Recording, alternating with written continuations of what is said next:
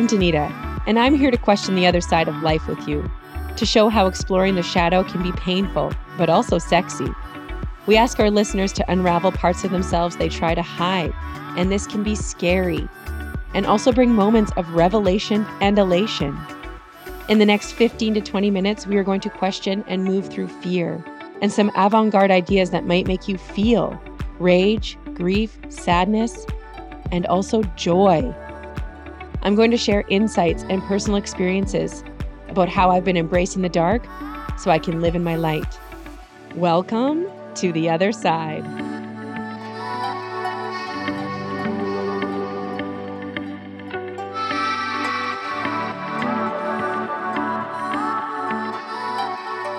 Good morning, Jen. Good morning, Danita. Oh, this one's going to be, I don't even know what to say about it. It is going to be really revealing, I guess. Ooh, la, la, la. Ooh, la la la. I la la. Let's see. Inner work, inner journeys, lots of this stuff. I get a lot of questions about this. Like, does this even mean? Danita, where are you journeying to? I know you actually physically journey around the world. I get that. But we're talking a journey on the inside. That's right. And so I love the external journey. I love going out, traveling, doing all that kind of stuff. And it's kind of weird, but lately my favorite has been the inner travels, the inner journeys, where it goes and how it takes us to different places that exist within our body and our mind and our nervous system. And we access the subconscious, and it takes us to some places that we don't often want to see. We keep them hidden or suppressed, or we ignore them because they are too difficult and too painful. And sometimes the journeys can be joyful. You can remember really amazing experiences. Will bring you a lightness, a feeling of hope in your chest. But often the intent of inner work, in particular, the inner work that I have been doing in relation to core wounds and core beliefs, will take you somewhere dark. And a lot of people don't want to explore the dark or learn about the shadow or really feel it because it is fucking scary.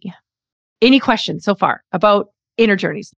Right away, I thought the idea of preparing and having an intention and being ready to feel or heal is similar to EMDR, right? Or brain spotting. So it's okay, so you're already into the situation. And this is just an added layer of, there's so many studies done. This is we know trials are happening right now to seeing how this helps mental health in endless ways. Studies know that it's good for you.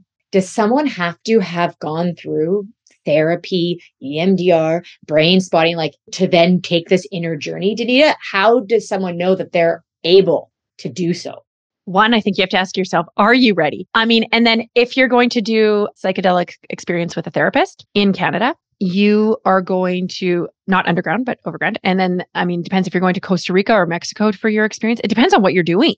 Where are you going for your experience and for your journey? But in Canada, for example, if you're going to go with a therapist, you'll go through a set of questions and they'll ask you things and they'll check your level of preparedness and they'll kind of walk you through that and assess that. Now, if you're going down to Mexico or Costa Rica and you're going to go to a ceremony, it's more of a free-for-all, or it can be. But you can also go down with the intention of working with someone, and your preparation can be a few hours. It can be just what's your intention? How deep do you want to go? What are you hoping for? Really setting the tone for the journey. That can also be what you're doing. You could do different core wounds. You know me, I love the core wounds.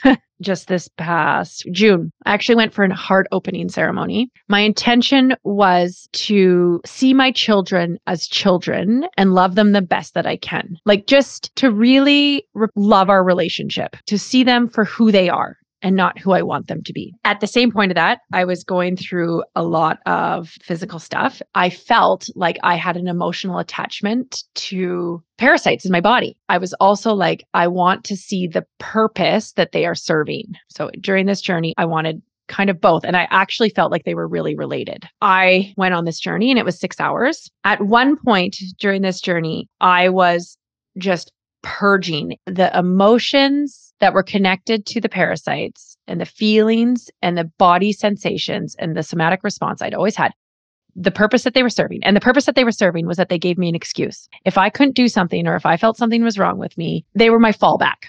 Oh, well, I'm not feeling good because the parasites are in my body. Now, these parasites I've been a host for over a decade. I just purged. And now this is something you cannot control. I completely surrendered and my body just started purging, and I purged and I purged and I purged for like over 30 minutes. And I didn't know it had lasted this long. It was actually the woman that was sitting with me that shared with me afterwards. Like she asked if I was okay, like if my stomach hurt because I purged for so long. I could just feel it all just coming out of my body. The next one was that all of a sudden I just started doing like heart opening sit-ups. I just did sit-ups. I can't even describe it, like with my heart open for 45 minutes. No way. That's another reason. She's like, are your abs okay?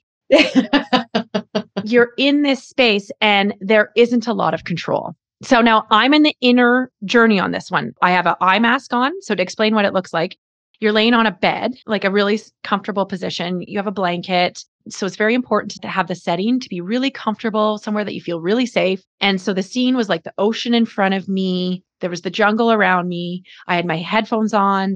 As soon as I lift up the eye mask, you become a part of like the external world, and your journey then starts taking external elements. Whereas when the eye mask is down, it's completely internal. And so you do have an element of potential change or shift if you need to, but that's also why your sitter is there. So the sitter is there to offer you what you need. For example, she offered me on 3 different times, different things. One time I was completely started panicking, like couldn't catch my breath. And so she came over to me and she just said, find one spot on your body that feels completely neutral and just focus on that for a moment. So then I focused on my big toe because it was completely neutral. And then she said, do you want to go back into your journey or do you want to feel your big toe? And I said, I want to go back into my journey and I want to feel it. And she's like, great, go ahead. So she was checking in on me to see like if I could handle what was going on. And then the other one was I was like thrashing around on the bed, and in my moment, I felt really alone, like inside. I don't know if I said it out loud or what the experience was, but she just came and she sat with her back to me so I could feel her, so that I knew that I was not alone. But then I was still very much in my own journey. It wasn't like I was looking for someone else to help me out of that. I do feel like I needed to feel everything about being alone. And then the last one was I had to go to the bathroom. So she helped me go to the bathroom. And this was a 6-hour journey. That is tremendous amount of time to feel the feels, be in your internal journey or external if you lifted the eye mask. What happens near the end? Does it like dissipate? Like I was reading a New York Times article here that says when you do microdose, like in a clinical environment, they'll take maybe 5 to 10% of a full dose of a psychedelic at most. It's almost like we know it's going to last X number of hours. We know you're going to come out of it at a certain time. Can you talk about that? The sitter or the person that you're working with will generally know a time frame. Each psychedelic has a general time frame in connection to a dose and to your body weight and all that kind of stuff. So that's all figured out beforehand. I actually did it, one of them, in a group setting. And so there were 6 of us. In general, we all came out around the same time. Like each person has how they're going to metabolize and experience and how much they want to stay in it, how long they want to stay in it, how long they just want to rest after, all that kind of stuff. The timeline was very similar. The 6 hours felt like 15 minutes. That's wild. Like, I mean, I knew it was 6 hours, but I actually now when I think about it, I'm like, like 15 minutes. I don't know. There was a lot of really hard stuff that came up into it. That was like, oh my gosh, do I want to see this? Okay, I do. I'm gonna go and I'm gonna like explore it. But that was part of my preparation. Like I knew that I wanted to go in there and I wanted to see these things. And I wanted to release them. I wanted that release. I didn't know what it was going to look like. And I truly didn't know where it was going to take me. So much of the stuff surprised me that came up. In a good way? In a way. In a kind of like, whoa, I had no idea. Like I had no idea that was there or that was held there. I've had another experience where things have been terrifying. Like terrifying. Oh, good. Please share. I had a vision and then the vision physically attacked me. There's a long story associated with it, but it was a vision of a bunny and the bunny represents a bunny. I know, it's so cute. But the bunny represented something. It actually represented the outward smile I have on my face, but what I feel on the inside is completely different. Oh, interesting. The bunny then came at me, and I can't even tell you, it turned into like this ferocious demon and attacked me and attacked the side of my body and like ripped half my heart out and the side of my body. And I felt physical pain for over an hour afterwards. Oh, man. I know. It was terrifying, that whole thing. I was like, do I come out of this or do I stay? Like, what do I do? And I was like, no, I want to see this. I want to see this bunny. I want to see this fucking bunny. Yeah. Yeah. And so then I like, get this bunny out here. I faced the bunny. It was huge. It was huge. I felt like powerful afterwards, that I didn't need to be afraid of this and that I could just share who I am and be truly who I am and not mask and not pretend. I could never have imagined that this would be a bunny giving me this, this message. The bunny came from a picture that I have of me with my cousin and my sister when I was about 5, and how I actually did not want to do anything that we were doing at all, but I was smiling so big in the picture. Where did I hold that in my body? I truly believe I held it in my heart and the left side of my body. That's where you felt the pain too, right? And that's where I felt the pain. There's a lot, those experiences. And I mean, there's so much research happening. Well, you're living the experience, which is good. I mean, you're living these experiences to see the benefit, and which is so great because Danita gets to test it. And then if it works, then I do. I'll be, thank you, Danita. Truly, I appreciate it. It's like your experiences and what you go through from the very beginning. Every single thing that you stand by, train on, or help clients with is something that you've lived yourself. And I so appreciate that. I would never work with someone in something that I've never done myself. The knowledge that I have, if I've never done it, I would find it difficult to guide someone in that inner work, inner journey. Anyways, that is what inner work is and can be. And there's so many different ways to do it. And again, I have to stress is that the music that you use can be so powerful. And it is what is powerful in connection to your ceremony and your inner work. And that plant medicines aren't necessary to take you there. When on plant medicine journeys, the music will take you back there without the medicine. But that music is really important. Danita, look at you. Thank you. Oh my gosh. I'm going to have to I need a minute to sit with all this. I really appreciate you sharing your experience. Bunnies or no bunnies. If anyone has questions about this type of stuff, you can ask me. Don't just go into your garage and grab some mushrooms and say, Danita said this would be a good plan. Seek professional help. Thank you. I love you, Danita. Thank you for sharing. Have a great day. Thank you, everyone. Thank you so much for tuning in to today's episode. It is my mission to help as many people as possible explore the other side of life, to find awareness in their truth and learn to love where they are at and discover where they can go.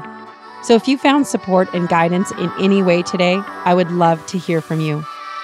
The best way is to simply share your love by leaving me a comment on whatever platform you are tuning in from. I will be reading every single one of them.